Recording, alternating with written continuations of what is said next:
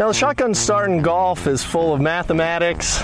There's a lot of setup work that we have to do in order to make a tournament work. So I'm going to demonstrate to you just exactly how we do a shotgun start here. And here we go. All right, all right, all right. Gentlemen, start your engine!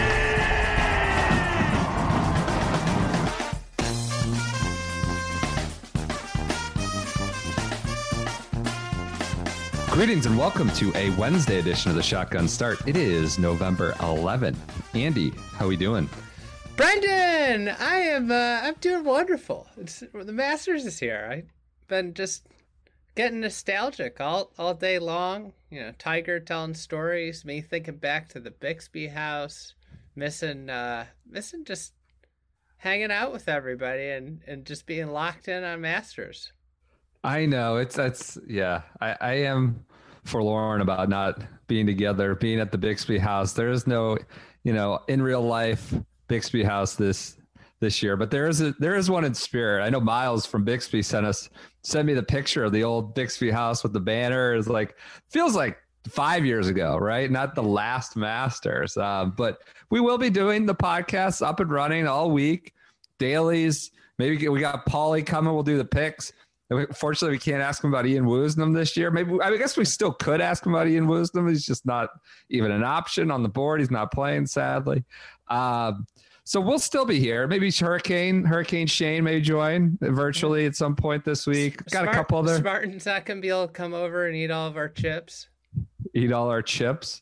So we'll be. I mean, we're just grateful. It's very odd to be here in November talking Masters. We're usually kind of. I wouldn't say coasting, but we're not exactly in peak form in November when it comes to golf. But it's Masters week. We are fired up, ready to go. That's the strangest thing about this. I think is the lead in with all the different players. Usually, when you're going to see the guys, and where you were going to see the guys leading into a Masters. You've got the players, you've got the Arnold Palmer, you've got Riviera, you've got even Valspar. Like, you've got these staple tournaments that lead into the Masters, and you kind of know where you start to kind of clock guys as they're coming in. Like, oh, how's he playing? This year, it's just like, okay, the U.S. Open happened, and then it's like, okay, this guy's played once this time. This guy played once at Houston. This guy played the CJ Cup and and Zozo, which were non-cut events. Like, there wasn't that typical, and it's weird because you're trying to think about all these players, like, who do I like, and it's just different than you're used to with Masters. It's completely thrown me off in terms of like what I'm looking for from players leading into this tournament. And I would contrast it with, of course, the PGA and the U.S. Open were in unique spots. I guess PGA not necessarily. PGA was kind of in the old spot we were used to in early August. But it's a little different when it's at the same venue, right? Like the Masters, you're just used to the cadence of playing the Florida swing, going into U.S. Open, it bounces around to different great venues, but, a change in date is less jarring or less, it doesn't have the same impact as the cadence of the Masters that you're so used to because it never changes venues, of course. Very obvious point. But let's take care of a little business here at the top before we dive in. This is all Masters. Well, I mentioned Miles, mentioned Bixby, just a little tease. We have a holiday blend coming out, but we'll talk more about this later in the week. It'll be up and live Wednesday night. I just got to mention holiday blend. It has hints of graham crackers, cinnamon, and milk chocolate. Delicious. Now it's still warm here. Again, talking about sort of feeling off with like the whole cadence of things. Like thinking of that kind of coffee, I need the temperatures to dip, but I think it's going to happen real fast. Cinnamon, milk chocolate, and toasted graham crackers. It's a Nicaraguan and Peruvian blend. So 2 powerhouses. So we will have a special SGS holiday blend coming. It'll be live on the Bixby site, I think, Wednesday night. We'll talk more about this week. We also have a little bit of merch. Some merchandise is out there. Maybe there's green related items, a hat. We have merch we got to sell too. We got merch with a deadline. Oh God, are we supposed to tell about that? Yeah. I mean, we have Tervises available if you want to buy them. This is We were informed today that we are not allowed to sell Tervises online that we purchased from Tervis. That are only to be sold in brick and mortar stores. They sold a whole bunch of Tervises to an online retailer. I can't believe we're talking about this, but yeah, I guess we didn't read the fine print. Can't sell Tervis online. We have a lot of Tervises, SGS Tervises. We do not have a store as far as I know. Maybe we'll look into it. You want to go down to downtown Chicago, find a corner shop where you can just put a bunch of Tervises on a shelf. Michigan Avenue or something. We'll get on. I don't understand the rule. We're going to have to pull those down from the website by the end of the month. I guess that's the agreement. But yeah, if you're interested in Tervis, I guess go buy one of those. So, that's a kind of classic. I don't know how we're going to get rid of them. Not paying attention, I guess, to the agreement. It seems like an odd rule, but Tervis got in Will Knight's face today, and he said, "I got some bad news. We're not supposed to be selling these online." I think we should go the other way and just invest in a brick and mortar shop. Have people come all over from the country just to get a Tervis. So, we'll put on the website. Call this number to purchase, and we will ship it to you. Oh, what a ridiculous rule. Okay, let's get to the Masters. The schedule for the week, all I have is the Masters tournament at Augusta National. The LPGA is off until next week. The Champions Tour is wrapped up thanks to Kevin Sutherland. There's no European Tour as far as I can tell. About Kevin Sutherland getting it done? No, I don't. No. We spent so much time on the Champions Tour on Monday. What do you want to say? Do you have anything? I don't have anything more than one. Else. Okay, thank you. I'm not going down this road. Schedule for the week is Masters tournament. It is on ESPN 1 to 5, maybe 5:30 on Thursday, Friday. It is on CBS from 5 till 5 o'clock on Saturday, and then it's a 10 to 3 on Sunday. Sort of smaller broadcast windows for a major, as is Masters custom, but you got Masters.com.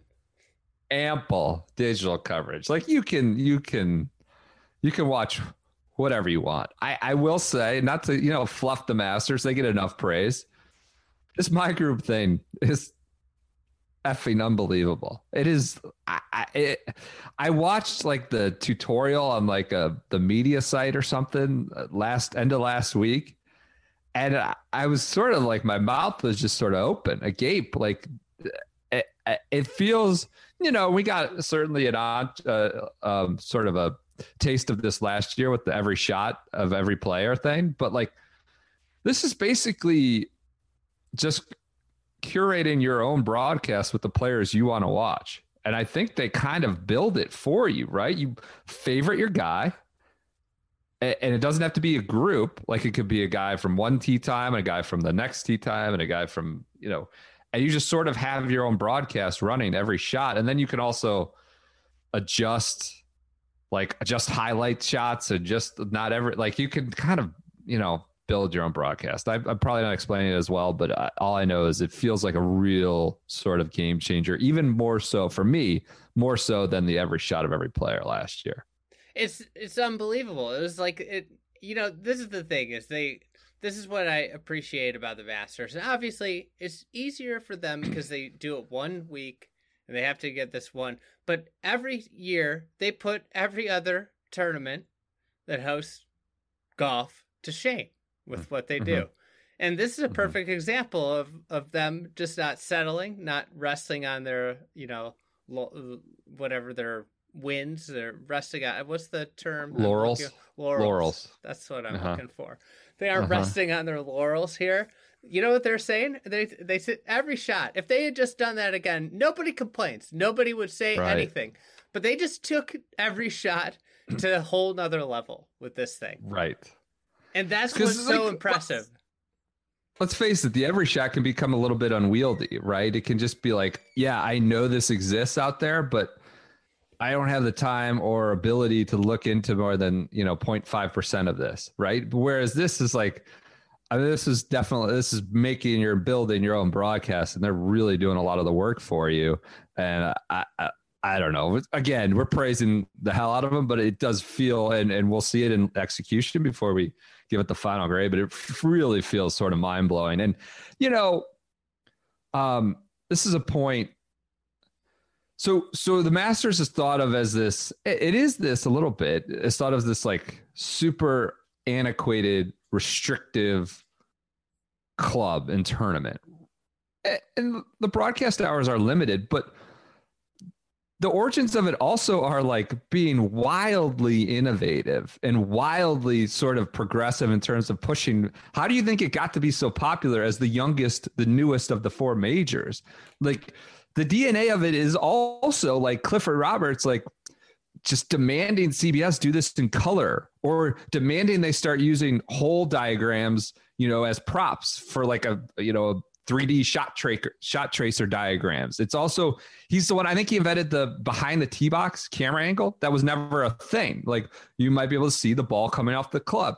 So like, the origins of it are, I guess, as sort of people our age, we're used to like, oh, they're so restrictive. They only want you to see so many holes. And so that is part of it. But also a real part of its DNA has been extremely innovative and like pushing for the latest, greatest technology. And that goes back 60, 70, 80 years. So maybe not 80 years, 60. I'm not bad at math. So everybody gets to build their own group out.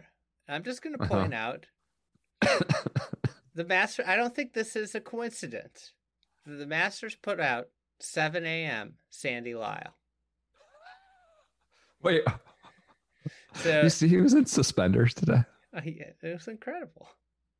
As we talked about, we couldn't wait to see what he did this year. He did the all open championship gear a few years ago at the Open. Just all decked out, looked like a starter on the first tee. Yeah, Marshall. Open championship gear. Does Flimper last year. This year brings out the suspenders and the Scottish flag shoes. It's like the beauty of like the lifetime invite, right? It's kind of like the dad who gets to an advanced age and doesn't care what he looks like taking a walk around the block, doesn't care what he looks like cutting the grass at this point. What was the story about your dad? Taping over. He taped over the Little League. He got in a beef with the Little League organizers. But he liked his crew neck sweatshirt, so he taped over the logo. He just would walk around town with a crew neck sweatshirt with masking tape over the logo of the Little League organization. Sandy Lyle is now in that territory for me, and thank God for the lifetime invite. His Open Championship run has ended. It's expired over there, but he's going to keep coming back to the Masters.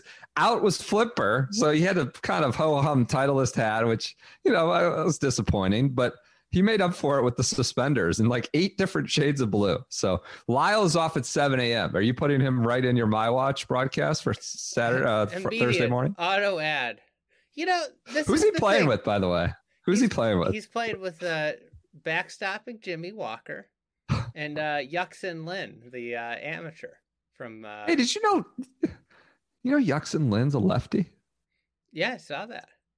I was just that's apropos of absolutely nothing. I was interested. I'm a big Yuxin Lin, devotee. I was interested. Lefties, I don't know if you've heard, might have an advantage at Augusta. Maybe it's his time. Maybe he will follow in the lineage of Bubba and Weir. He's the favorite of all the amateurs to win. Low amateur? To be low amateur.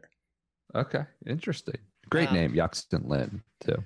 See, I think this is important. I want to talk about this when you build my group. When you, the natural thing, everybody's just going to load up on all the superstars. But Tiger. I would implore you to add some characters to your my feed, because you don't want to miss Woozy's shot chunking one into the water on 12. Like, you don't want to miss that stuff. You want to see some train wrecks. That's part of the allure of Augusta. You want to see some horrible shots. This is the first opportunity you really have to build a comprehensive group that shows you all varieties of play out there. Absolutely. The tapestry of the Masters experience is not just Tiger and Phil on their way to a 70 or something like that. The tapestry is Woozy maybe not making it to the short side of Rays Creek. Maybe not making chunking it short, or Webb Simpson shanking one on 16T into the TV observation tower. Or Ernie Els 7 putting the first green. How wouldn't you like to see that first? Or maybe JB Holmes not being able to get his, pre-shot practice routine off in time for the producers to say the hell with this guy. So that and this was the great reward of 2019 beyond just Tiger winning, was in terms of that kind of peripheral amusements and pleasures. I think it was an all-time Masters, and that will happen again this year. So that's your one sort of my group tip as we all kind of jump into this new experience of how to consume the Masters. Yeah, I used to be a subscriber of NBA League Pass. I don't have the time to watch a ridiculous amount of NBA games anymore. But the best League Pass teams aren't always the best teams.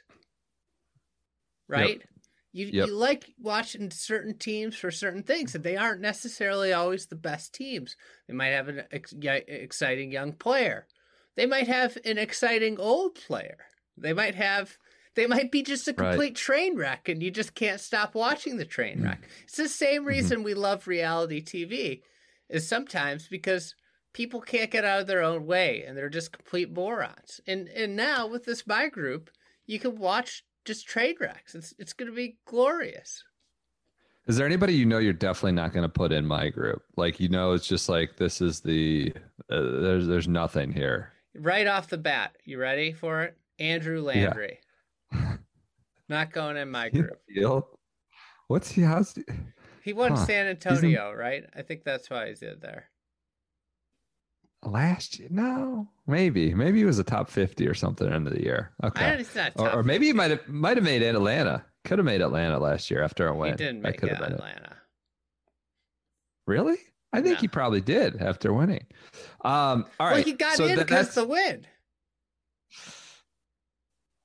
Is Texas after? I thought Texas was before the Masters last year, right? So he would have played in the 2019 Masters off that. Shows how well prepared we are here. I think who cares about this? Andrew Landry's method of qualification. Are there any guys? Do you have any tips? Do you have any players that you must add in? Do you have any recommendations? I think we're talking early Thursday. I think, Lyle is a good one. I think you need the Masters is the Masters because of these former champs. I think Sandy Lyle is a must add. First off, I think wardrobe plays a part of that. I don't know. Early, I think, late, I want Brendan Todd in there. I think you want to see somebody who can play a golf course. He's going to be limping around. Green. That's broken toe. Because he dropped the weight on his toe. I guess he's got some backpack activation or some luggage activation. Really?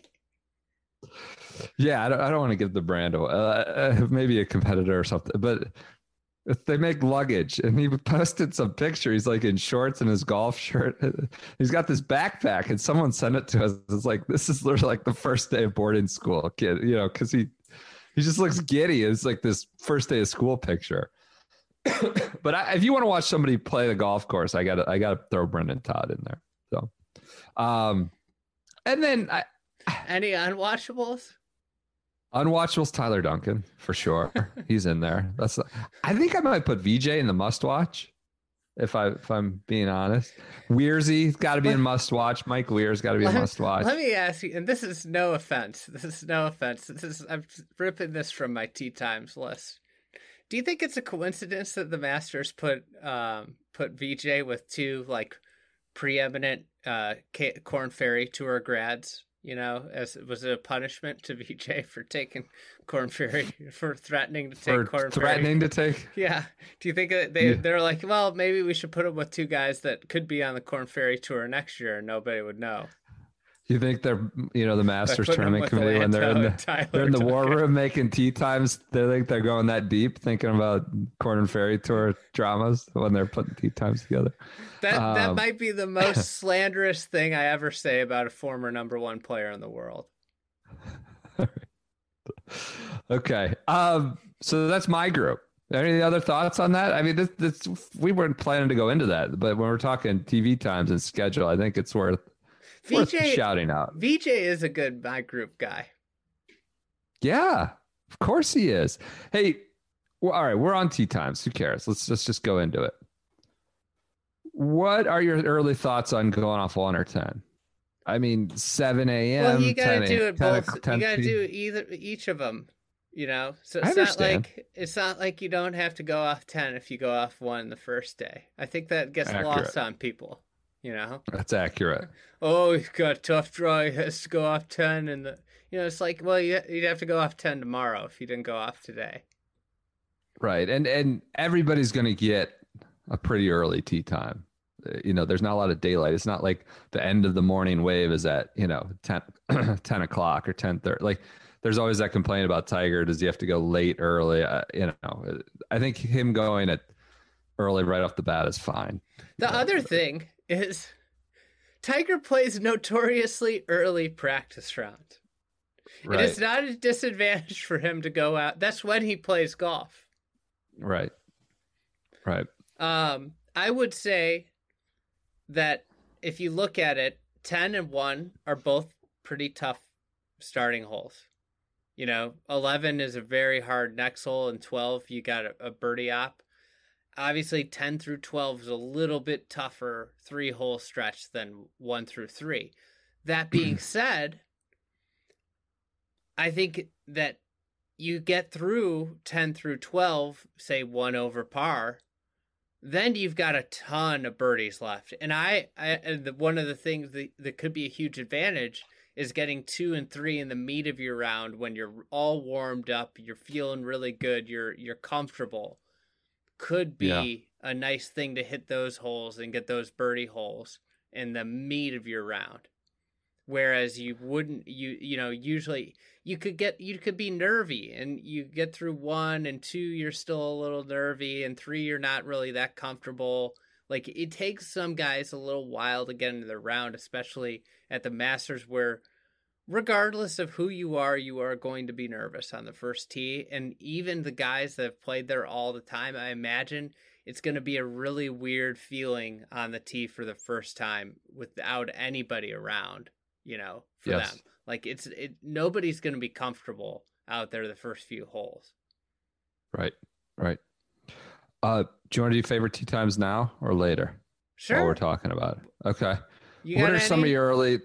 The groupings are out. That's what they finish at, like 90, 91, 92 players.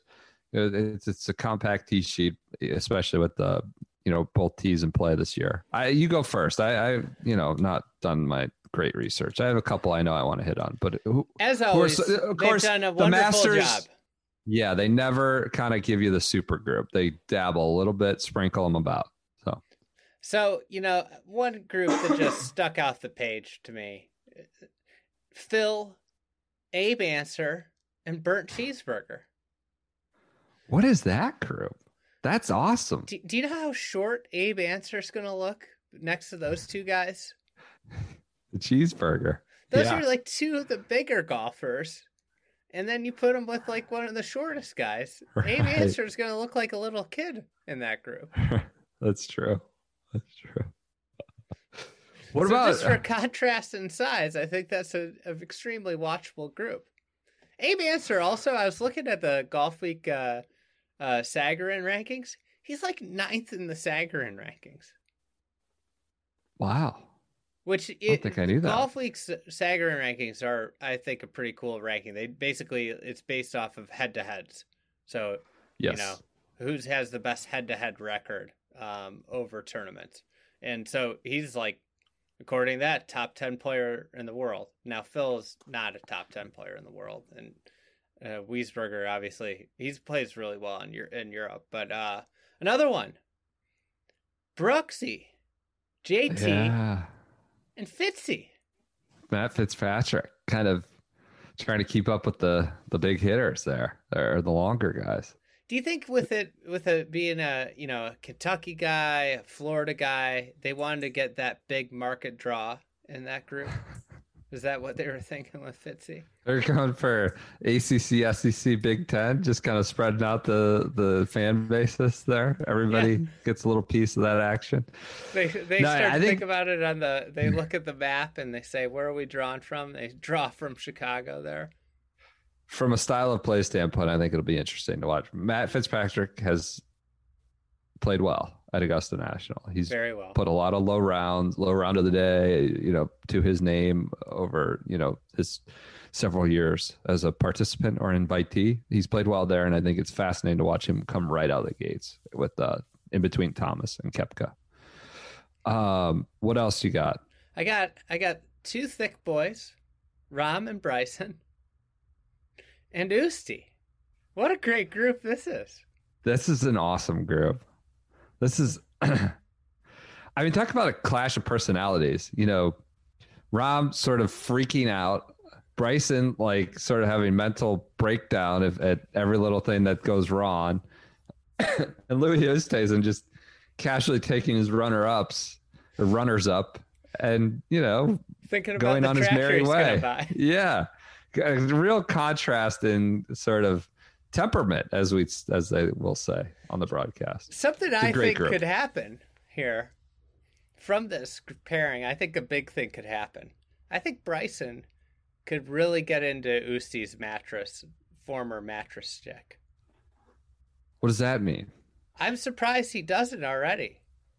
Ship a mattress around. Bring his own bed for sort of being, we're 20. That was his quote today. We're 20 years ahead of everybody else when it comes to physical therapy and muscle development, which maybe his trainer is. What I don't know. Well, Bryson taking credit for it. I don't know if he's doing everything LeBron does for his body, but from all signs point to LeBron being arguably the best at maintaining a body ever. Yeah, sure. And I know I was listening to a podcast that Jared Dudley was talking about how LeBron sleeps in a hyperbolic chamber. Hyperbaric. Hyperbolic too. But yeah. So I'm actually shocked Bryson isn't there either. You're right. That seems like his next great frontier. I'm sure if he was doing it, he would be telling us all about it, because that's kind of his move. How he's all the stuff he's trying, and how he's ahead of everybody. We would have heard about it if he was. It Did seems you like hear that's the next one question that a reporter asked, is there stuff you're doing that you're not telling us? And he was like, oh of course. He was giddy. There's tons of stuff I'm doing that obviously everything I tell you, anybody can go do. Proprietary. It's proprietary. This is just surface level stuff. You guys don't see what's actually going on behind the scenes. It's all right. He's, raced to the atom bomb back home on the range. So what else do you got? The Manhattan Project. Yes. It's I top feel like secret. we could call it something else for Bryson. Yeah, we'll the come up Chocolate with Milk Project or something like that. All right. To think on that. What'd you make of Westy's draw? Getting Kevin Na, kind of a tortoise, and also a little bit of a whiner, a complainer, a little bit of a head case and Matt Kuchar, who's just sort of a goofball. Don't like it. I don't like that either for Westy at all. Good thing he's got his lady on the bag, Yeah, Helen, first debut, making her Masters caddying debut. The nice thing is Westy doesn't have to go far for good conversation. They can talk about their next island vacation, wines and cheeses and meats. Well, we praised the Masters digital team for the My Group development and their technical. We should talk about the app just momentarily. Pro wins is a category in everybody's bio. And they're not counting. They're only counting PGA Tour wins. It's Tommy ridiculous. Fleetwood has 0. Lee Westwood has 2 career wins. No, it's not career. They say pro wins, which makes it even worse. If you're going to say PGA Tour wins. It still sort of obfuscates the guy's accomplishments. But if you're like going to call them pro wins, that's just an outright fabrication and lie. And they're, Uzi only has one. That's unbelievable. A major champion with just one win. This is some like World Golf Hall of Fame, PGA Tour thumb on the scale shenanigans that I just didn't expect from the Masters. And maybe it's some glitch in the inputs of how the app was developed. But I'm waiting for sort of the European press to like lose their mind. Like, oh, this is why it's only the U.S. Masters. It's not the Masters. It's just a little disappointing. The Spanish Masters is an important tournament. Right. Andalusia Masters. My bad. Just in the interest of equal time, while we, obviously praise the very strong much more important development of my group, we do have to, drum up some foul outrage around how they're listing pro wins on the app in their bio. All right, the 2-win Westy, not a great draw for him. You ready for my next favorite group? What's that? Abel Gallegos. Isn't it Gallegos? Gallegos. He's a thick boy, I believe. He might be a little bit of a thick boy. Pounds it. 17-year-old Argentinian, I believe it is. And he drew Hot Charles, guy rolling around in a Panama hat, playing a clear golf ball. And then he's got the balloon boy, Jason Day. So he put the 17-year-old with a guy that's, just strutting his Panama hat, and the other guy's going to be rolling around on the ground, blown into balloons before his tee time. Like, what a spot for a 17-year-old. That might be in my group, to just the whole group you might want to put up in your broadcast feed. So, what I like? I like couples and Homa together. I don't like Fratelli. He really gets under my skin. Fortnite Fratelli bugs the hell out of me. Is it because of this Jack Nicklaus thing? When they were the COVID boys. That bugged me. Yeah. He's just, I think he's slow, if I'm not mistaken. He's just always rubbed me the wrong way. But Homa and Freddie, I think, is a really cool group. They're gonna just talk sports, That's true. How about Reed and Finau in the same group? I think is a cool contrast of strategy and style to watch. Who's the third in that group? Casey. So another ball striker who's done well. There's somebody posted some digital.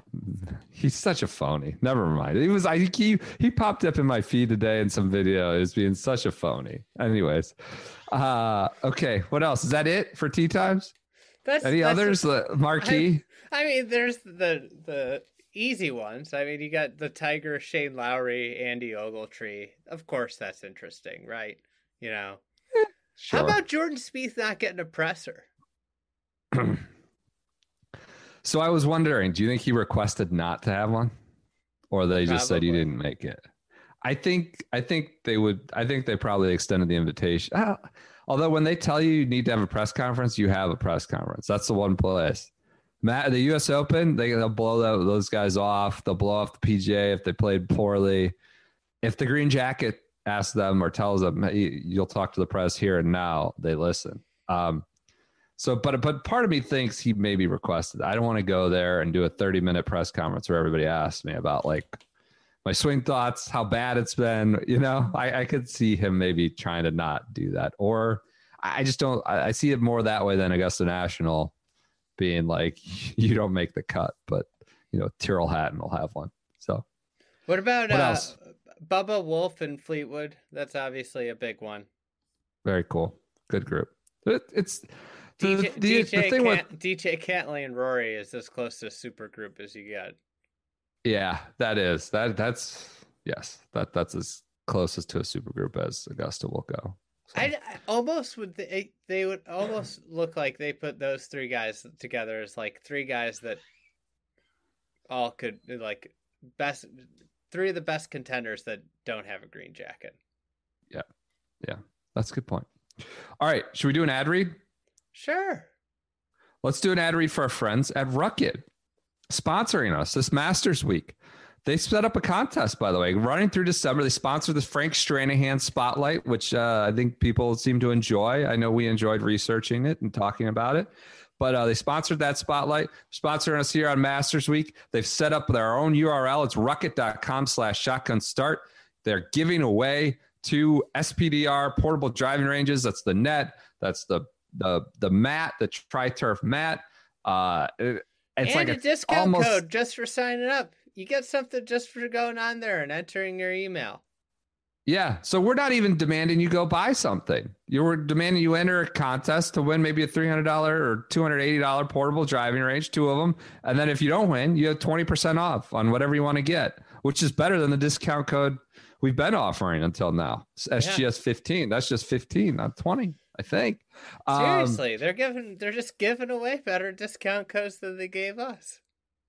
We had a friend of the program ask us to hook them up with Rucket for a gift guide, holiday gift guide. So it's that is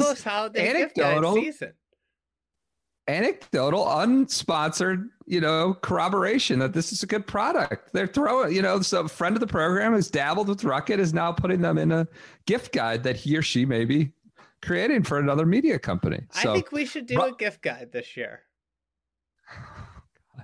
No. I'm going to do it myself. The Shotgun Start. You trying to just get a bunch of free stuff sent to you? No, I'm not going to take any free stuff. It's just it's going to be the first full disclosure holiday gift guide. Every person on this list has paid the Shotgun Start. Is existing or former advertiser with us, or something that we make money off of. Holiday gift guide, SGS Tervis, must be purchased by November 29th. That's your gift guide. All right.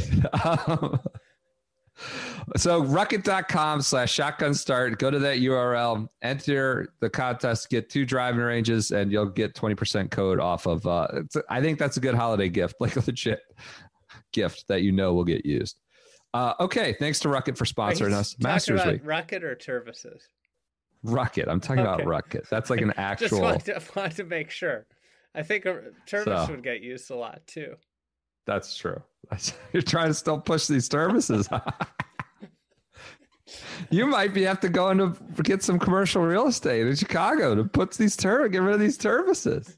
I'm sure there's plenty of commercial real estate agents or commercial real estate people that listen to the pod that are licking their chops.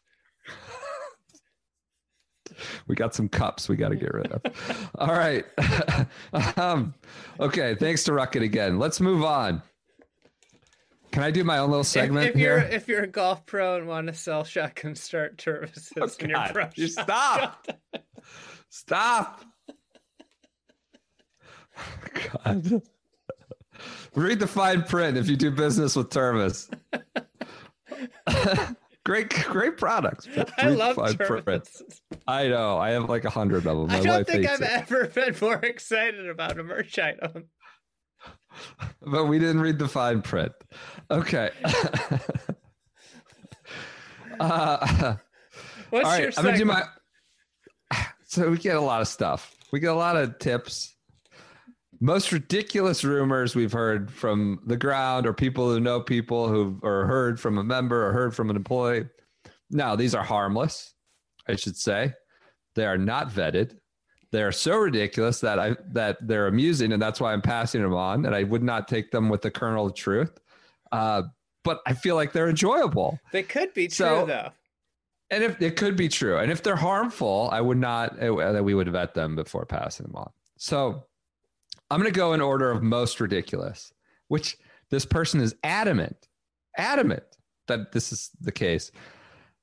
They suggested that Tiger, catnip for all the ages, the Champions Dinner, the menu. He was serving like fajitas at the Champions Dinner. And apparently like he needs them and wants them to be like chilies. That's his fajita. That's like that hits his sweet spot.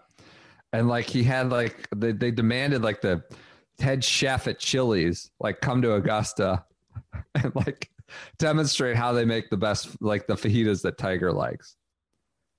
Ridiculous rumor. I am very dubious. This person's adamant that that's how it went down. I highly doubt it did, but I'm amused by, the cook from Chili's or the CEO, probably someone of distinction, going to Augusta National and attempting to show their fajita method to suit Tigers champions. Interesting. There's a Chili's right in Jupiter. Not too far from the Woods compound. So does that make this rumor true now? That's the research to corroborate the investigative research? Do you think he goes there over going to the Woods? Do you think he just longs for... No. Ridiculous rumor, I don't believe. Next, but I guess, I'm not dismissing it out of hand completely. Next rumor, I think I don't believe it. Floating around that Bryson apparently came into or got some greens reading book, and he's trying to memorize the whole thing between now and Thursday. Furiously trying to memorize the greens reading book. I don't know who did it or when, if it's illegal or how it was constructed, but that he has a greens reading book for Augusta National and he's trying to memorize it between, whatever he got it and Thursday.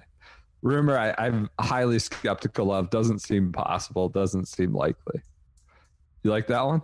I love that one. Do you believe it? No. I do. Actually, I could see him jotting and trying to. Maybe he's got like a stencil set out, like a tracing paper, and he's trying to transpose it onto his yardage book. Last rumor, and this comes in the Bryson mold of hitting it over the net. It comes from folks kind of familiar with Augusta, is that he hit the media center on the other end of the range. I mean, the media center is so far away, or the press building is so far away. And he talked about it, I believe, with Sean Zock, golf.com, that he was like, he'd have to like kind of maneuver it through some trees that they put out there, because they put different like features on the tournament practice area, as it's called, I believe. I don't know, but if that it was he there. He hit one off the press building. I know he was talking about doing it, but I feel like if he had done it, we would have heard more about it by now. I think in that interview, he also said something like ridiculous that made me go, what? He was talking about driving the first green, because Jack said he might be able to drive the first green. And he said, like, oh, well, yeah, I wouldn't, I'd need to get here.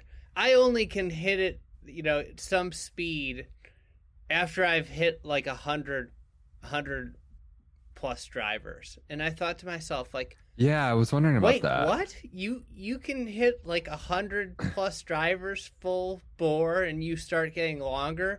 Like that, there's no fucking way.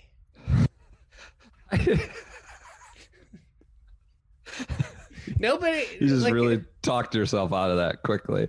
But yeah, no, I agree. Like I remember hearing that. 100 really hard driver swings. Like, how long of a period of time are we talking? Like, are you hitting driver all day long?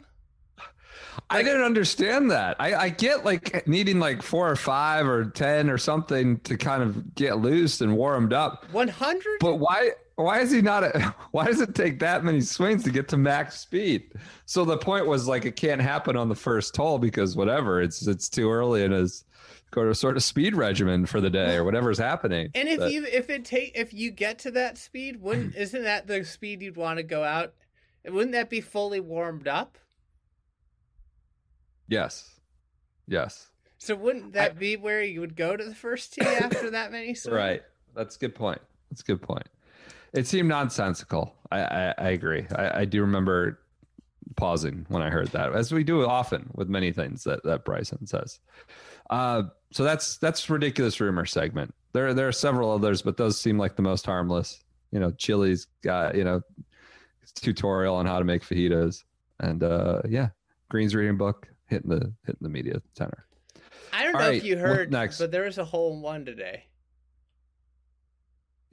Yeah. Tweet of the day, tweet of the week comes from I don't know, Reed. I think it was Reed. Shelley. So the most unexpected part, or the least surprising part, I should say, kind of surprising to see a ball skip across water, take the slope, funnel all the way down to the hole in one. But the least surprising, the reliable, the thing we could count on in a time of the mystical and supernatural moment is Ricky there to congratulate John Rahm for his skip it ace. Great tweet. First pro to congratulate John Rahm. He was there with the big high five. As always, he's on the spot. Viral Rick. So should we talk about Bryson? Well, or do you have more to say about Rahm's hole in one? No, that's it. It was cool. I got four things to watch. Okay, do that. Do that then.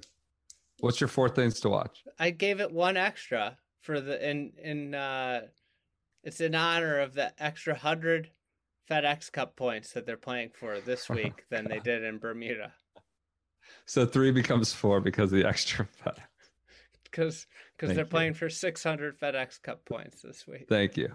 Good. Appreciate that. Number one thing to watch, weather. Okay. So it's going to pissing down all day, every day, maybe all day. We've got people involved with peripherally involved. Say they think it could be Monday finish if it just pours. I don't know. It really needs to be dangerous conditions or raining a lot, right, for them to stop it. Of course, has drainage well and all sorts of technology to keep it playable, but there may be a delay or two. What about the weather that intrigues you?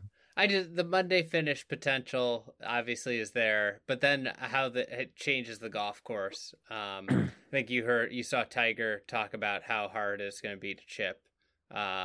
He talked about how guys are changing their wedge setup, how they're getting more slow or more bounce to combat. Bermuda when it's wet, it's not fun to chip off of. So that's obviously one thing. And then obviously with constricted daylight, weather delays are not your friend trying to get a tournament done. The interesting thing, what happens if they have delays and they could get it done Sunday afternoon? What do you mean? Telecast, NFL. Yeah, that's really, yeah. They have a little bit of a buffer there. Like it's supposed to end at like 2:30, do the ceremony, all that stuff. It's done out at 3. CBS has as far as I can tell, nothing between 3 to 4. Like they don't have an NFL game going right until 4. Yeah, wow, that would be a lot of powerful people trying to figure out what the hell to do and wanting their way with certain things. I think, I don't know. I don't want to hazard a guess. I think the Masters kick it to ESPN. Maybe. They gotta have a plan, right? I'm sure they will have a plan in place by Sunday morning. I don't know. I don't know that they do now. We'll see. Okay, what else do you have to watch? Rory. Okay. Almost 7 years now since his last major. 7 years. Holy shit. You're right. So Prince upon Avidra. He seems very relaxed. I think he does. I think the whole changing the time when it could be a good thing for him. Yeah. Just These are the very whole change up. Non-analytical points, but Rory seems to exist in that world where, those things kind of matter. Preparation or vibes, my least favorite word in the world, sort of matters. And maybe this is the time and place to pick it off. No fans, no anxiety, no weight of all those people trying to push him to beat Pat Reed's ass, or no cadence of playing, getting asked about it at Bay Hill or, wherever else they play, on his preparation through March or the West Coast. He hates being asked about the Masters all the time. He hates Q1 for that reason, just because everything he does is framed within how it will play for the Masters or how it's preparation for the Masters. I know he absolutely hated that. And he, tried every which way to kind of ignore it, treat it as another tournament, treat it as like the biggest thing in the world. So maybe this changeup does him wonders. So next one, 26 first-timers. That just seems like a lot. I don't know if I didn't do any research. I heard the number and I was like, wow, that seems like a lot of first-timers.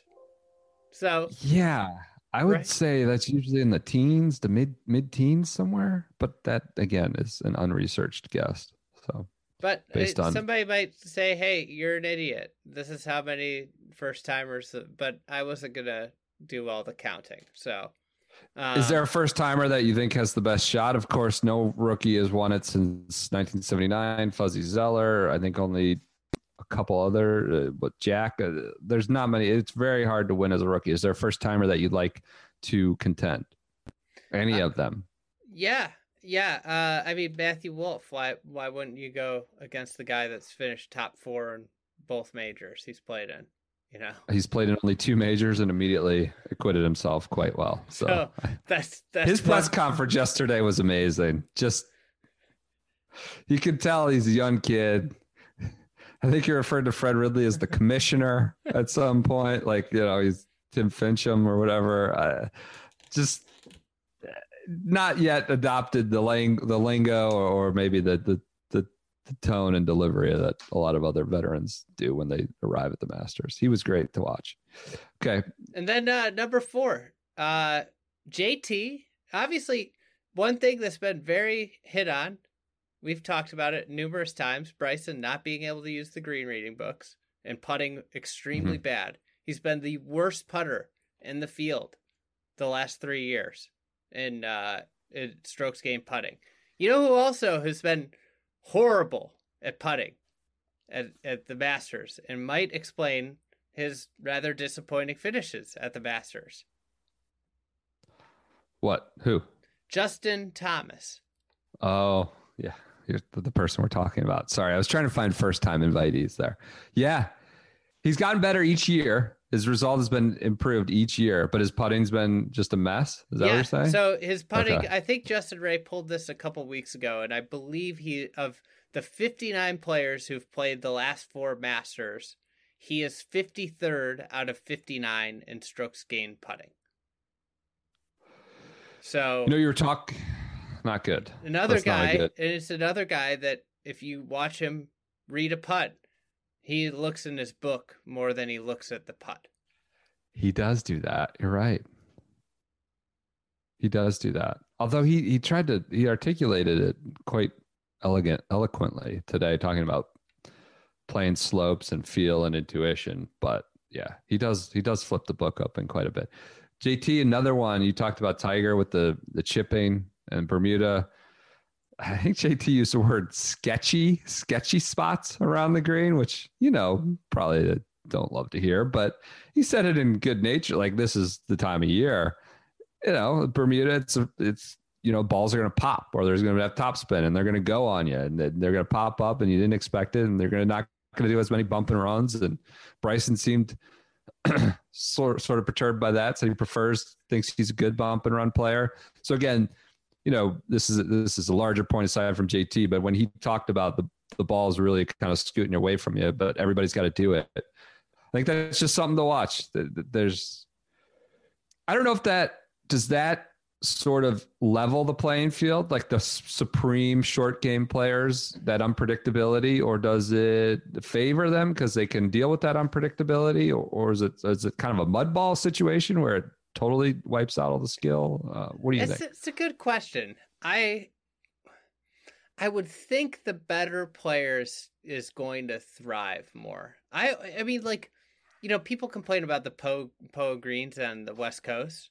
You know, just eats up those greens, like Jordan Spieth, Jason Day, Brandt Snedeker, like all the time. And those are 3 of the best putters on the tour, right? Phil is another guy that putts well out there, and he's a pretty good putter. I think with the chipping, one of the things that you're going to have is you're going to have a lot of shots in your arsenal. And when you think about this, and when I was watching Bryson's press conference today, it jogged this thought about how his win at Wingfoot, the weakest part of his game going into Winged Foot and has always been the weakest part of the game, has been chipping with those really long irons. Yeah. Like it's hard to chip with a 7-iron length club around the greens. Right. But Winged Foot, all he needed to do was hit one type of shot all around. When he missed the green, unless he was on the, short in the fairway, if you're in the rough, it was just like grab the 60, hit an explosion like bunker shot, flop it up in the air, land it soft, right? And I think this week, with all the hairy lies, the different lies, the wet, soft, surrounds and maybe firmer greens with the, which is one of the toughest things to play. I think the guys that are magicians are going to have an advantage. A big one. Because other guys are just not going to know what to do and could get frustrated. JT won his one major playing out of Bermuda, chipping on it. I know what like some of those approach shots got a little, but remember he holed out Quail Hollow 13 from like he's, and of course he lives in Florida and probably pretty well accustomed to it. I think it's just the mix, right? They don't know. Sometimes they're going to sit down in Bermuda. Sometimes it'll feel like a little bit of an April feel to it. It just seems like a real mix this week. And then they're going to be really soft because of the rain. Right. And then then the greens might be a little bit firmer with the sub air, which is the hardest combo when it's soft surrounds, firmer greens. Yep. Okay, 4 things. I like it. What do you think? Do you think Justin Thomas is? Are you fading him then this week? Based on we'll have Paulie coming on a little bit. But why is he a 4th? He's one of your 4 things. He's just a fascinating case study. JT and Bryson that's the 4th thing. I'm just really curious to watch them and see if they struggle putting again. And then it starts to point to something if they do, because both of them, I mean, the last time we saw JT, he was hooping everything. And then Bryson is a top 10 putter on tour. And they would really point to something with the green reading books, I think. All right. You mentioned Bryson. Let's do a little bit on Bryson and Phil, and then kind of transition into Fred Ridley. So Bryson, Phil's comments today. Bryson apparently still might use the 48-inch driver. Hadn't really tested it, although as he vowed to tested. What did he say? He's going to hit it 2,000 times between whenever Shriners and now. He just started testing it. He's 4 shafts. And it's finally figuring out a shaft that works best or something. I don't understand. I think he's just he's kind of jerking us around to keep it in the headlines, keep it in the content machines going. But apparently 48 inches is still in play. I don't know. Phil had an interesting point, or interesting is a word for it, that he thinks we are fast on the way to everybody carrying, quote unquote, 2 drivers. Everybody having the 48-inch driver. Did you see this? Everybody's going to have the 48-inch driver, and then they're going to have like the weak driver, which is essentially a 2-wood. And that that's going to be the sort of accepted practice and more of the norm. And, I guess it sort of makes sense. There are some clubs in the bag that are becoming, if not obsolete, maybe inefficient if you only get 14. I don't know. Like a lawn iron, how often are you using those anymore? Is it more advantageous to stuff 2 drivers in there or 2 approximate drivers? I don't know. I thought that was an interesting comment. Phil's always playing the angles, but he thinks that we're well on our way. Maybe that's just because that's what he's doing this week. I don't know. Well, but he's Bryson been a pioneer also dabbling. of this 2-driver, bag setup.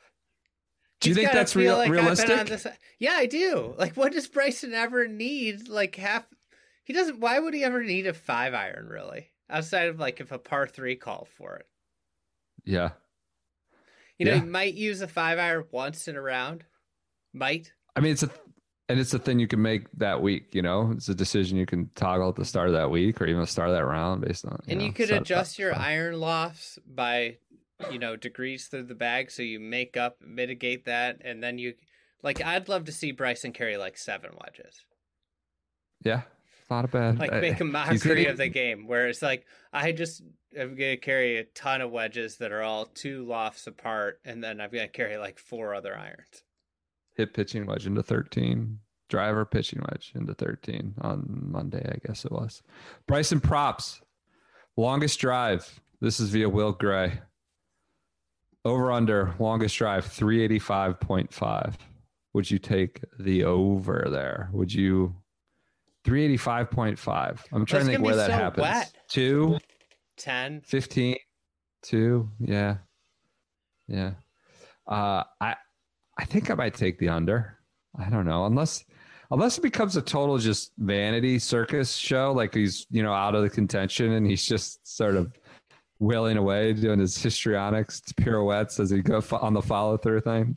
It could take the over then, but it feels like wet.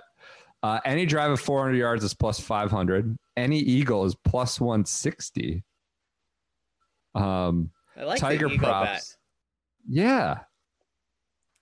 He's going to have an eagle, right? Yeah. Am I too bullish on that? So those are some Bryson. The 385.5 I found interesting. Okay. So Phil's talking about everybody carrying 2 drivers. Bryson's talking about, hitting 144 mile per hour club speed, stuff like that. Which brings us to Wednesday. Ideally, you're listening to this Wednesday. Fred Ridley may have already talked when you're listening to it, but the chairman of Augusta National, it's pretty much essentially the only time of the year, the one time of the year that he fields questions, he, makes statements at other points, but where he is open to questions and, often uses it as a sort of state of the union, state of the game address. It feels there have been many more sort of contentious moments, I would say, for the club, right? Whether it's, the Martha Burke shit swirling around or, I don't know, Billy Payne sort of wading into the Tiger infidelity stuff, like, sort of, I guess, salacious or contentious moments where these press conferences took on different lives. But in terms of the golf side of things, this feels like a real moment. He doesn't need to come out and say the ball is being rolled back or announcing a tourney ball. But the USGA released their, pretty strong language in their whatever that's called, what a distance insights report finding, like preliminary findings or something, like the strongest language yet. I just think it's a real moment that I expect Ridley to sort of meet, and maybe he doesn't. Maybe it's, but with the entire Bryson circus going on, and this tournament has been consumed by where Bryson will hit the ball relative to how the course was intended or relative to how we've watched it and seen it played previously. I'm expecting to hear some things from Ridley. What do you expect, and what do you think will actually happen, or what do you want? What do you want him to say? I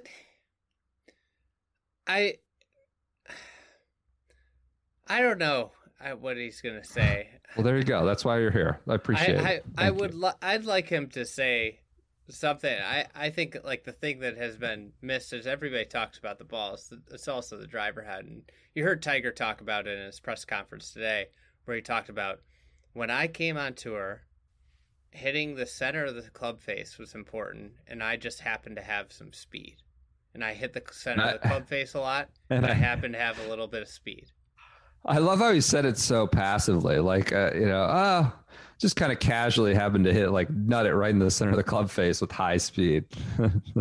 But go ahead. And that's the type of golf that I think I would like to see, is where if you're going to swing with reckless abandon, you're going to swing as hard as you can, there needs to be some risk that's associated with swinging that way. And right now, if you're a 15 handicap, there's risk swinging anyway. But right now, if you're a tour pro level player or really good amateur player, you can swing very hard without many repercussions. Mm-hmm. And I would like to see speed, effortless speed, rewarded again. Like that Ernie speed, that Tiger speed, where Ernie didn't look like he was swinging hard, but he had just that unbelievable ability to create the speed at the very bottom of the swing and flushed it dead center all day. Yeah. Do you think he'll come out with any? It's hard to predict. It's fruitless to predict. But you think he should? You think it's time to meet this moment? I think with where golf is, and I was thinking about this the other day. Augusta's been, always. I think the old mentality at Augusta is like, oh, well, we're Augusta National. We can just buy the land. We can expand. We can do this. We've got the money to do it, right? But as we've seen them be very forward thinking, and we haven't even talked about the Lee Elder stuff or the scholarships, but they have been very socially conscious and forward thinking the last few years with the decisions they've made. And one of the biggest concerns in golf is sustainability. And it's one of the biggest concerns of the world right now. And it's not sustainable to keep expanding golf courses to curtail to the 0.01% of golfers.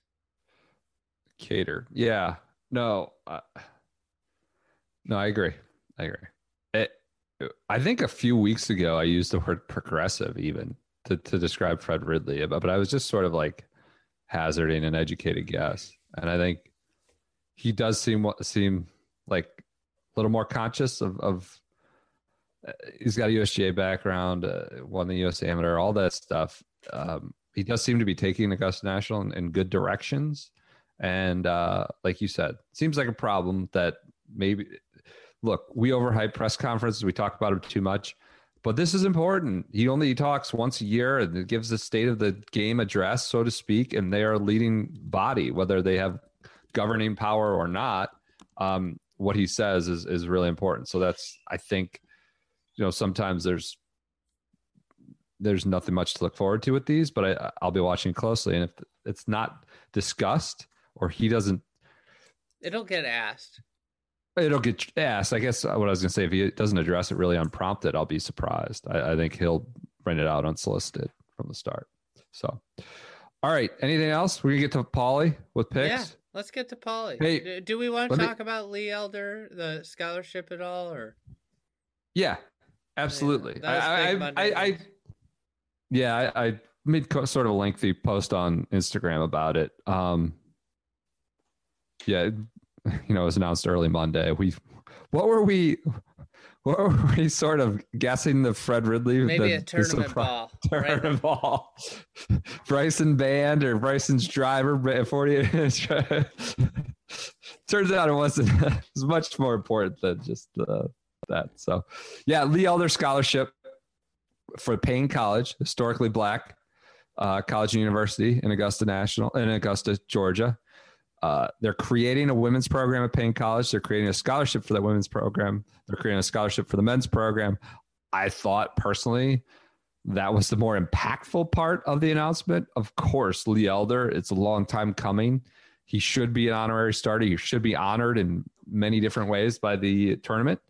But I think the next step, the impactful step for the next generation is trying to put their considerable resources into making the game more diverse. And so I thought that was my larger takeaway from it. But good on Fred Ridley. I think he's done a lot of very good things since he became chairman. So do you have any reaction to it? I think you just checked all the boxes. I think it's great. I mean, it's another, I think when you look at all the totality of the things they've been doing lately, between the Latin American Am, the Asian Am, all that stuff, they're doing a wonderful job of expanding the footprint of the game in the ways that they can have an impact. And what I like about this thing is that they're doing it. This initiative with the scholarships is right in their home base. Right. That's, I guess, one of the things that I would, have a complaint with is I would like them to do more and more for Augusta and the area surrounding them as well. And I think this is a example of them doing something right in their backyard that's going to be impactful. I thought he was impressive. That's all I'll say. We've said a lot of nice things about Fred Ridley, but he was asked about the membership. Does membership reflect the world? He's like, there's always more to do. There's more progress.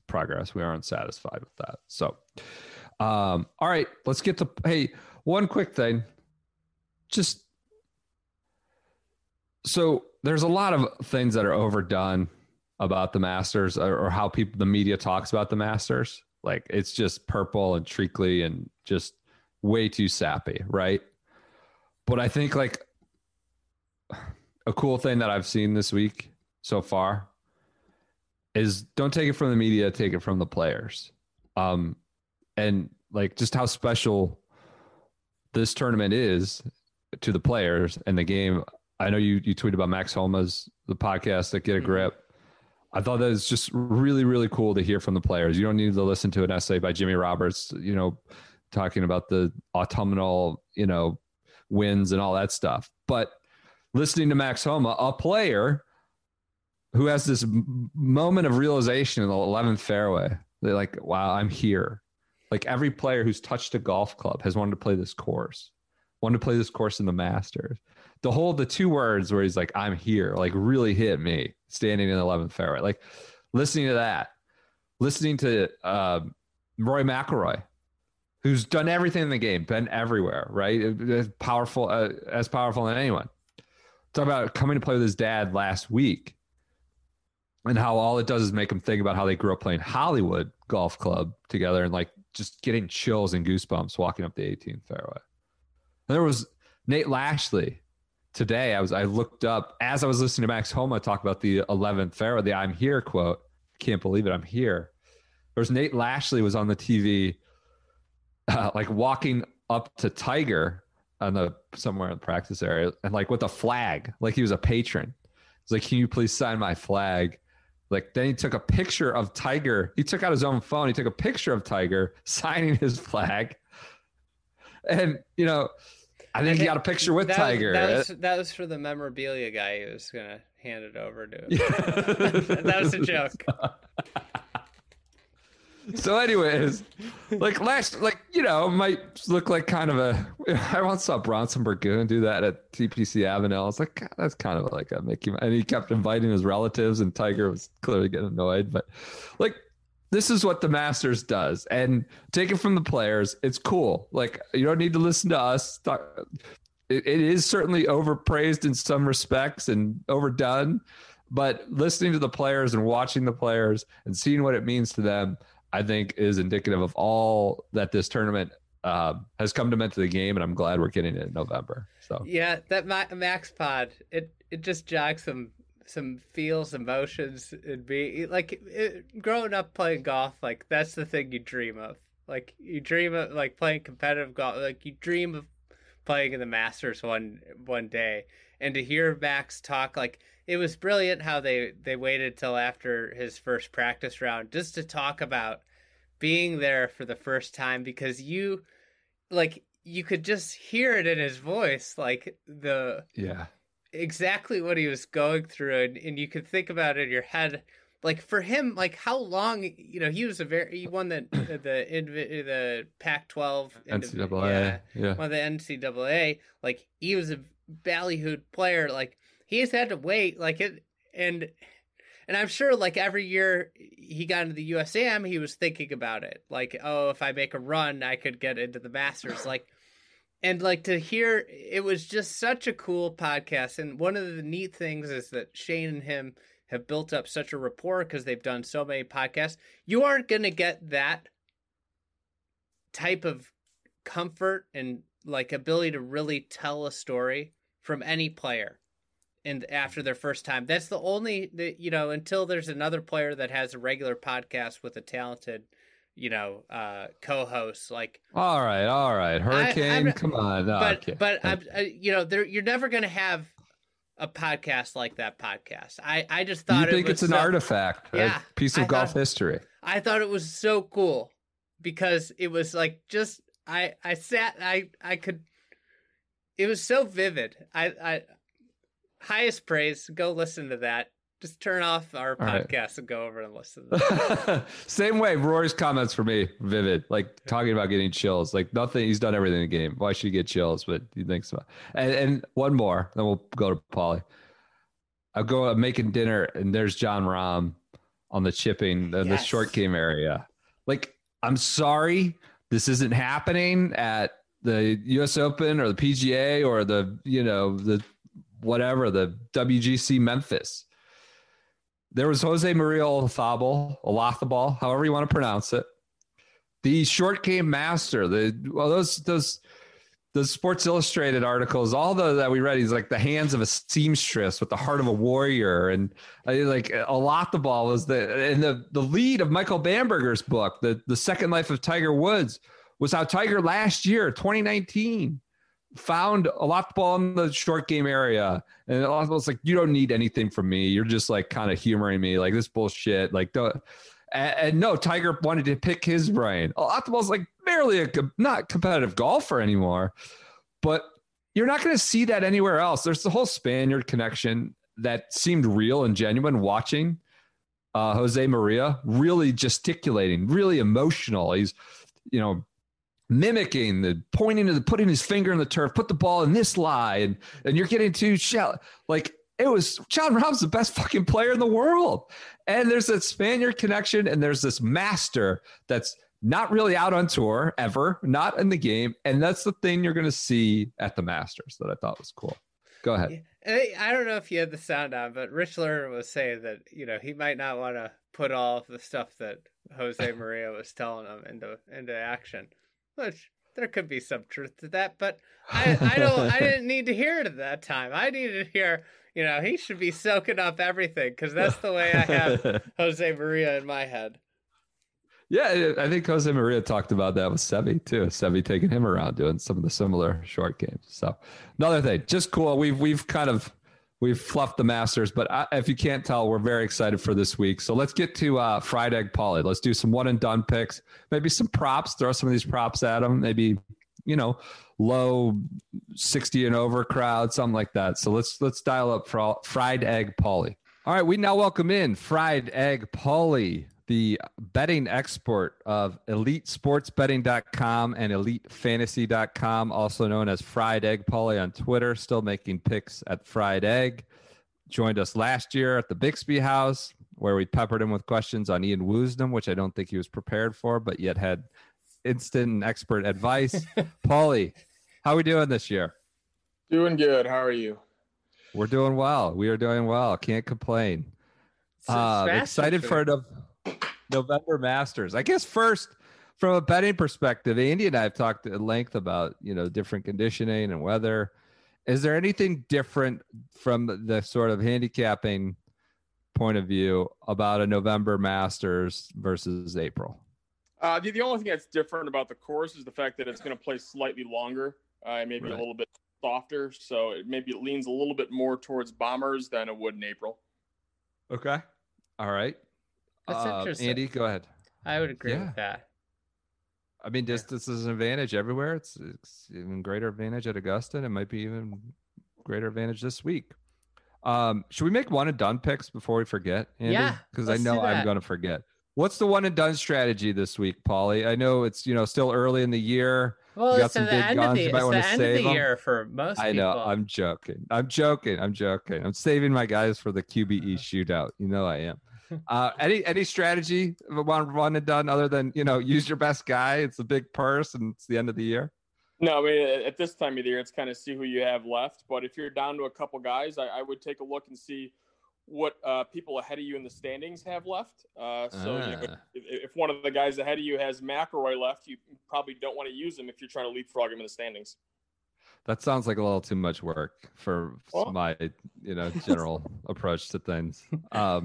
Did I tell you guys? Did I tell this story, Andy, that I was approached recently by a major publication of some renown?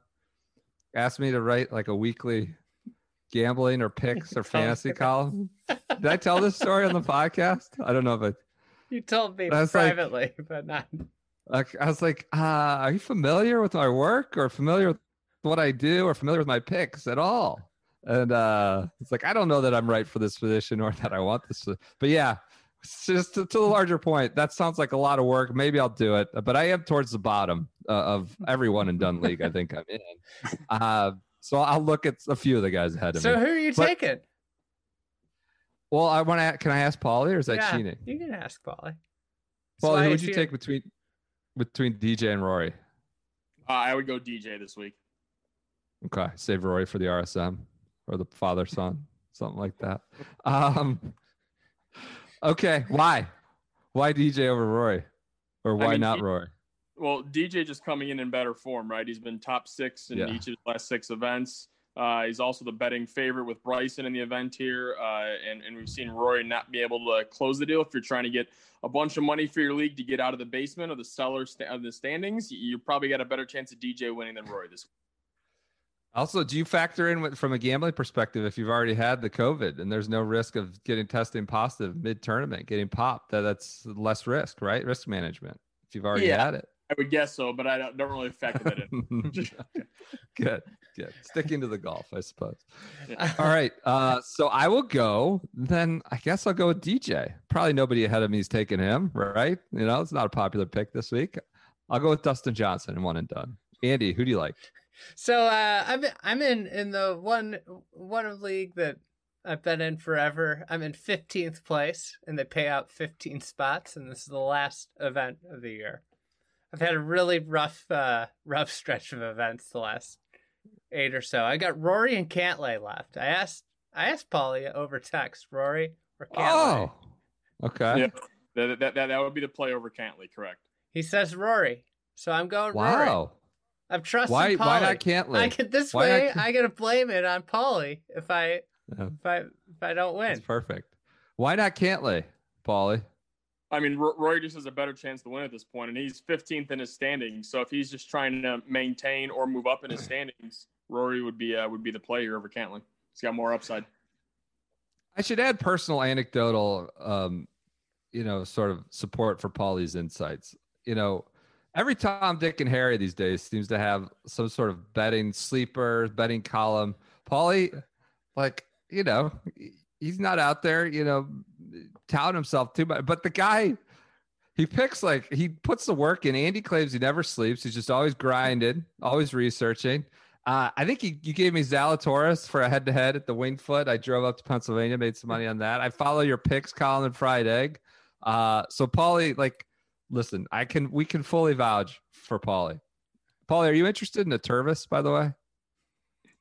What? Shotgun start Tervis. We have to clear them out. We didn't read the fine print, so we got to give them away or try to sell them by the end of November. So we'll send you a Tervis. All right. So you're going Rory based on Paulie's advice. I'm going DJ based on Paulie's advice. What? Paulie, who are you taking? Yeah, who are you taking? If I would still have them available, since I'm not in one of your guys' leagues, I'd actually be taking Bubba Watson this week. Whoa! Okay. I got him available. Should I take Bubba? I'd still take Rory. Still has a better chance to win. I just think Bubba's a kind of non-chalk play. If people are trying to search for a play, then they don't have all the the top players left in their league. All right. Okay. Hey, you like Bubba, even though the mud balls could be prevalent. Yeah, it's actually a great spot for Bubba this week. I mean, he's been hitting the ball great. If you look at the last 2 times he won the Masters, the 4 events leading up to that, he gained over 30 strokes on approach and off the tee in both those times. He pretty much did the exact same thing his last 4 events coming into this week. Wow. Interesting. And he always wins in even years. And it is an even year. That's correct for those superstitious people out there. Hey, Paulie, because we never really talk about Tiger, is there any value in any format in Tiger? What are your expectations for Tiger? Where is it just, he's overvalued, or there's no value in taking Tiger in any way? Yeah, Tiger's pretty much overvalued in any type of format, whether that's betting, daily fantasy, leagues, one and done, anything, because he's going to be popular, right? So there's no real reason to pick him, and he's always overvalued upon what he's going to, actually perform in the event. People may think he's going to win the event again, but he's most likely probably going to finish somewhere between 20th and 30th, probably, is what I expect for him. Okay, that makes sense. All right. Do you think, Andy, do you want to talk about daily? Go ahead. Do you like John Rahm's chances better now that he got a hole in one? Well, you mean 1.5 hole in ones after the water shot today? Yeah. You're not counting that?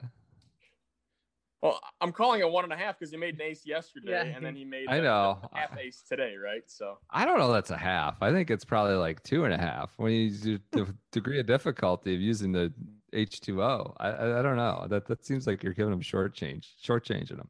All right. Anything else? Rahm is my pick to win, by the way. I already burned him probably on some terrible tournament. Maybe he wasn't even. Are you sure you used him? Yeah, I just looked it up. I guess I did. But he's my pick to win. I think he should be the favorite. Not based on any analytical trends or deep research, but based on the emotional romanticism of watching him being tutored by Jose Maria Olazabal in the short game shot. So it's nothing hard there. So who's your pick to win, Andy? By the way, outside of one and done. I'm taking Rory now. I'm all. Okay. I don't mess around. Once I I picked Rahm all year long. All year long, I said Rahm's gonna win the Masters. But now that we're here, I don't have Rahm available. He's not winning. Rory's winning. Talk about romanticizing. Rory is a very romantic pick. Paulie, who's your outright winner? Setting aside all value odds, one and done. Who do you think? Who's the favorite for you? Like favorite, it would be Dustin Johnson this week without any odds. Yep. Okay. All right. Fantastic. All right. Let's throw some DraftKings questions at him, Andy. I drafted a lineup again, Paulie. So I'm going to take you through my decisions, and you tell me if I'm on the right play or not. So I looked at sounds good. I looked at the top tier, and I really like Patrick Cantlay at 9,600 is my most expensive player. Am I making a mistake bypassing all the other guys? Yeah, I think you're making a mistake passing up on Dustin Johnson. So Dustin Johnson's at 10,000, which is kind of mispriced because they released the prices a couple weeks ago and didn't realize that DJ was going to be really kind of fully healthy back here.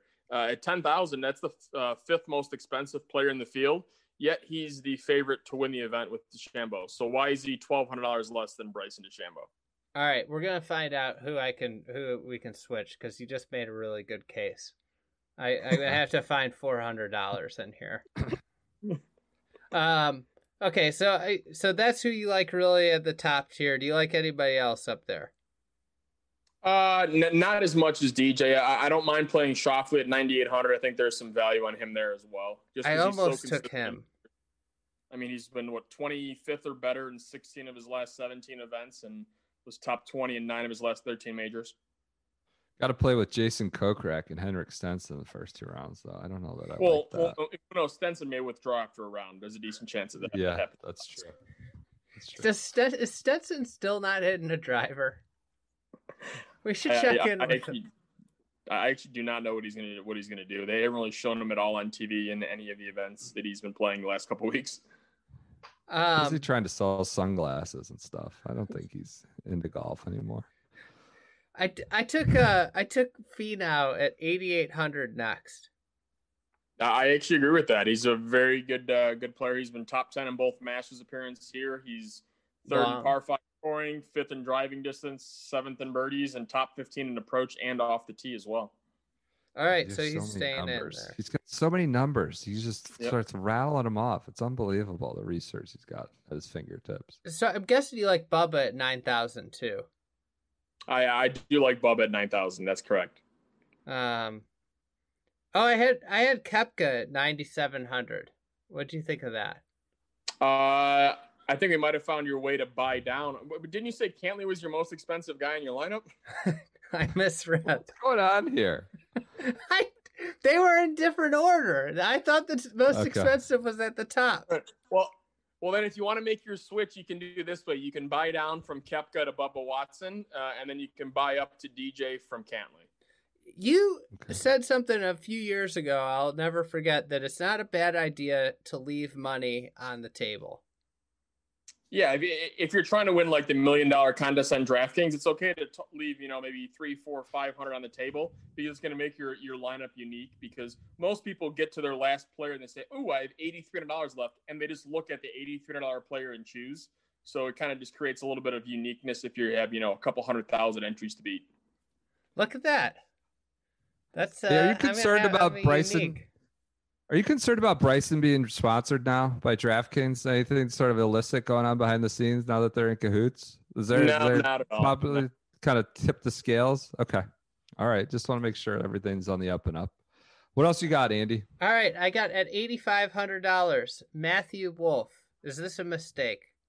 No, Wolf's actually one of the guys I love this week behind Bubba. So he's played obviously 2 majors this year. There's only 2 majors he played. Finished 2nd and 4th. Both those times he gained at least 7 strokes on approach. If he does that again this week, he's got a good chance to win. He's also 6th in driving distance and 8th in birdies, which is good for DraftKings scoring. Hey, I gotta ask: does the golf world owe an apology to Skip Bayless for maligning his take that Ricky was too short to win a major? I don't think anyone should ever apologize to Bayless. So that's a good point. That's a good point. Good answer. Terrible question. Good answer. All right. You don't like Ricky though this week. I do not. No, not at all. Me either. Is he in the field? I don't think he should even be allowed to play. Quite honestly, like he's just sort of he's just there to get activated. He's shooting Mercedes commercials. He's barely top 50. I'm just not sure like he should be allowed to play this year. Okay. So because of my reckless spending, I'm dropping way down to 7,000, and I'm picking up poor ass Northeast Ohio boy Jason Kokrak. There we go. But believe it or not, I like Kokrak as well this week. He's been 17th. He's 17th and better in 6 of his last 7 events. 4th in birdies, 11th in par 5 scoring, and also top 15 off the tee and driving distance. The crazy thing is he's been much better putting. Pretty much over the last 4 or 5 events, he's 2nd on tour in putting when he's normally about field average putter. We might be looking at the Ron Thick boy. The Ron Thick boy. You could slip, maybe a bigger boy slipping into a green jacket come Sunday afternoon, Sunday evening. What the Jason Kokrak, Masters champion, Tiger putting the coat on him? That would be something else. He's his first timer though. It looks like, right? He's a first timer. Now, okay. It paid me not going Westy in this spot. Do you like Westy? I actually like Westy to make the cut here. I don't think he has as much upside as Kokrak, but he's a guy who's probably got a better chance to, let's say make the cut than Kokrak, because Westwood just is kind of super flat line, but isn't going to make as many birdies as Kokrak either, though. Anybody else you like in the high 7,000s that I just had to skip over because of my spending at the top? You have like Scotty Scheffler at 7,800 just because he bombs it off the tee and has played well in big events, right? He finished 4th at the PGA. He played well in the FedEx Cup playoffs as well, and now seems to kind of be, healthy after his bout with COVID. Why is Louis 7,900? You think that's too high or too low? Because I think too the price low. is right. It's too low. I mean, he hasn't. I mean, he hasn't finished high in a major in a couple of years, right? And what about the U.S. Open? Where did he finish at the U.S. Open this year? It wasn't 4th or 5th. Was it? Okay, I don't recall that off the top of my head. Oh, actually, I do remember that now. Yeah, I think it was 3rd actually. Okay, yeah. So, but besides that, at the Masters, he hasn't had a finish better than 12th since he finished runner-up in, I think it was 2012. I think so. That's probably why you're getting the price that's depressed under 8,000. God, it's crazy that Frank Molinari 6,700 the year after he was in the final group, and But I guess, how did he do in Houston? He was okay, right? 18 in Houston. Okay. Molinari, I think 15th in Houston. I think off the top of my head, something like that. Pretty good after just going, off the grid for a while. So I had Homa 6,400. Should I stick with Homa, or should I move? Should I move off Max? I don't mind Homa this week. I mean, he's a pretty good ball striker, so that works out pretty well at Augusta, right? So, I mean, anytime you go below 7,000, you're just trying to hit somebody here that can finish, top 20, top 30 to kind of fill out your lineup. Yeah. All right. I'm good. Anybody else you like down there? I mean, it has to be a couple $100 more, but I don't mind somebody like a Corey Connors, who's a little bit better ball striker than Homa and may have a little bit more upside to finish, top 10, top 15. Whereas I think that might be kind of hard for Homa to finish top 10 in the event. He Wait, it. You better wait to listen after Fred Ridley tomorrow. It could be a surprise announcement. CT machine on the first tee, then Connor. But hold off on putting Connors in your lineup. I'm going to keep Homa in for now, but we'll see what the Riddler says tomorrow. I like this. I think we really worked out some kinks in the roster here. There you go. What are your notes? What do your notes and research say on Sandy Lyle? He's wearing suspenders. He's back. And will he finish better than Larry Mize? Will he be, where do you got Sandy Lyle? Does he have potential to make the cut? I mean, he hasn't made the cut in 5 years. His last best finish he had was in 2014 when he finished 44th. So it's not that long ago. Best finish outside his win. Don't forget. I mean, he's made the cut twice in 10 years. It's one less than Larry Mize. That's true. Would you take Mize or Lyle in a head-to-head? I would actually take Larry Mize in a head-to-head there. Like favored. Can we find that anywhere? Can we find that at a sports book? Believe it or not, there are some books that do offer that matchup. Yes. Let's do that. Do you want to get in on that? Do you want to go head-to-head? Brendan, do you want Lyle or Mize? Yes, I'll take. Who do you want? I want Lyle. Okay, I'll take Larry Mize then. We got to do another. Can we do? Hey, Paulie, is Spieth versus Ches another good head-to-head? Yeah, I would have Spieth favored in that though.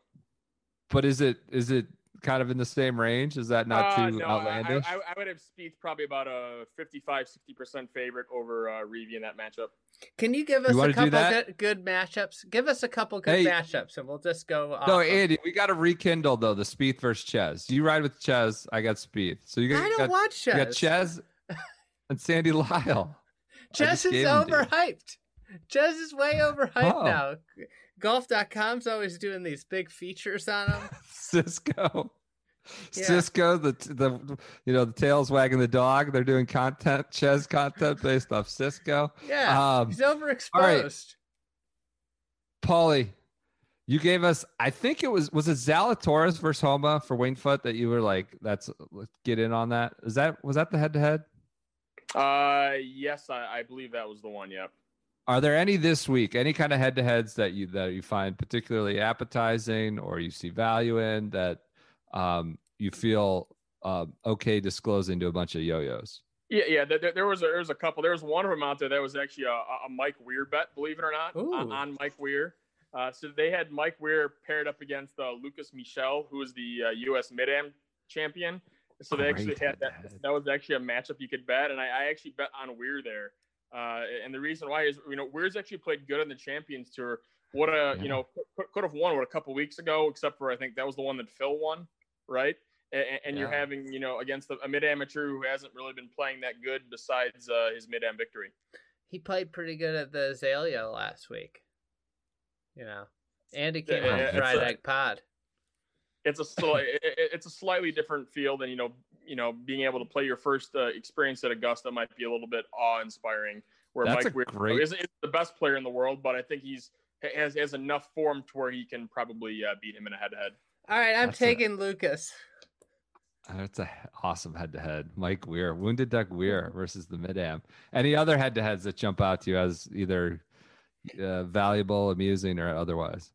Yeah, there was one. There was they offered Xander Schauffele against Ricky Fowler, actually. Oh, God. Kind of heavy on Schauffele. It was minus 160, which is like about 60% roughly. 61%. But that's one where I have Schauffele winning that closer to probably 75% of the time over Fowler. So that was one of my bigger edges of the week there. Just because, as we've talked about, Schauffele's really good in majors, playing really well, and Fowler just really hasn't been playing well the last 6 months. I think every year there should be the Willett Spieth head-to-head. Every single year. That one's actually a pretty good one. I would have those guys ranked pretty similar this week. Oh, my God. Remember when Danny Willett thought he was out of professional golf, more or less? Like he just knew he was going to do the green jacket ceremony for Sergio after finding stuff to do in Augusta for 2 days. Unbelievable. That's kind of an equal head-to-head now. Might have been hanging out with Bacon at the Mellow Mushroom. Any props that are out there? Everybody there's just all sorts of things around the Masters. We were reading about Bryson props over under 385.5 drive, like anything that jumped out to you in the prop section. Yeah, I actually played the Bryson over distance when it was released early in the week. It was 380 and a half yards. So I actually it was released Monday morning. So that might have been part of the reason why it went up to 385. But wow, it's one of those where if you look at the fact he's going to hit drive every hole, and the fact I understand it's going to be wet, maybe not as warm as it is in April, but there's a couple holes where he's going to get some extra distance. Example, like hole number 2, if he hits a really good drive, it's going to hit that downslope, and it's going to release all the way down there, and he's going to get 30, 40 yards of extra roll. Same is true on 15. If he hits a good drive on 15 past the crest of the hill, I think he's going to get a little bit of extra roll there, and one of those 2 holes is where he's going to hit that drive over 380 and a half. Those were the 2 I mentioned. That's why you gotta get on Paulie's service, because you lock in the bet early. Exactly. Yep. Elite Sports Betting, is that right? EliteFantasy.com, EliteSportsBetting.com. All right. Anything else, Andy? You good? I'm good. You done pestering? Yeah. All I'm looking at all these head-to-head matchups now. Paulie, do you have any comments? No. I mean, I Paulie, don't know. There's too much going on here. Paulie, we greatly appreciate your time. He's at Fried Egg Paulie on Twitter. Maybe as a token of appreciation, it's a sacrifice, but maybe we could send you a Tervis as a token. Thank you for joining us, everybody. Just don't sell it online. That's all. You can't sell it online. Make sure no e-commerce with that cup. So, all right. Thanks again to Paulie. Everyone enjoy the Masters. We will be back podcasting with regularity and frequency this week. It's a tradition unlike any other, and everybody enjoy it.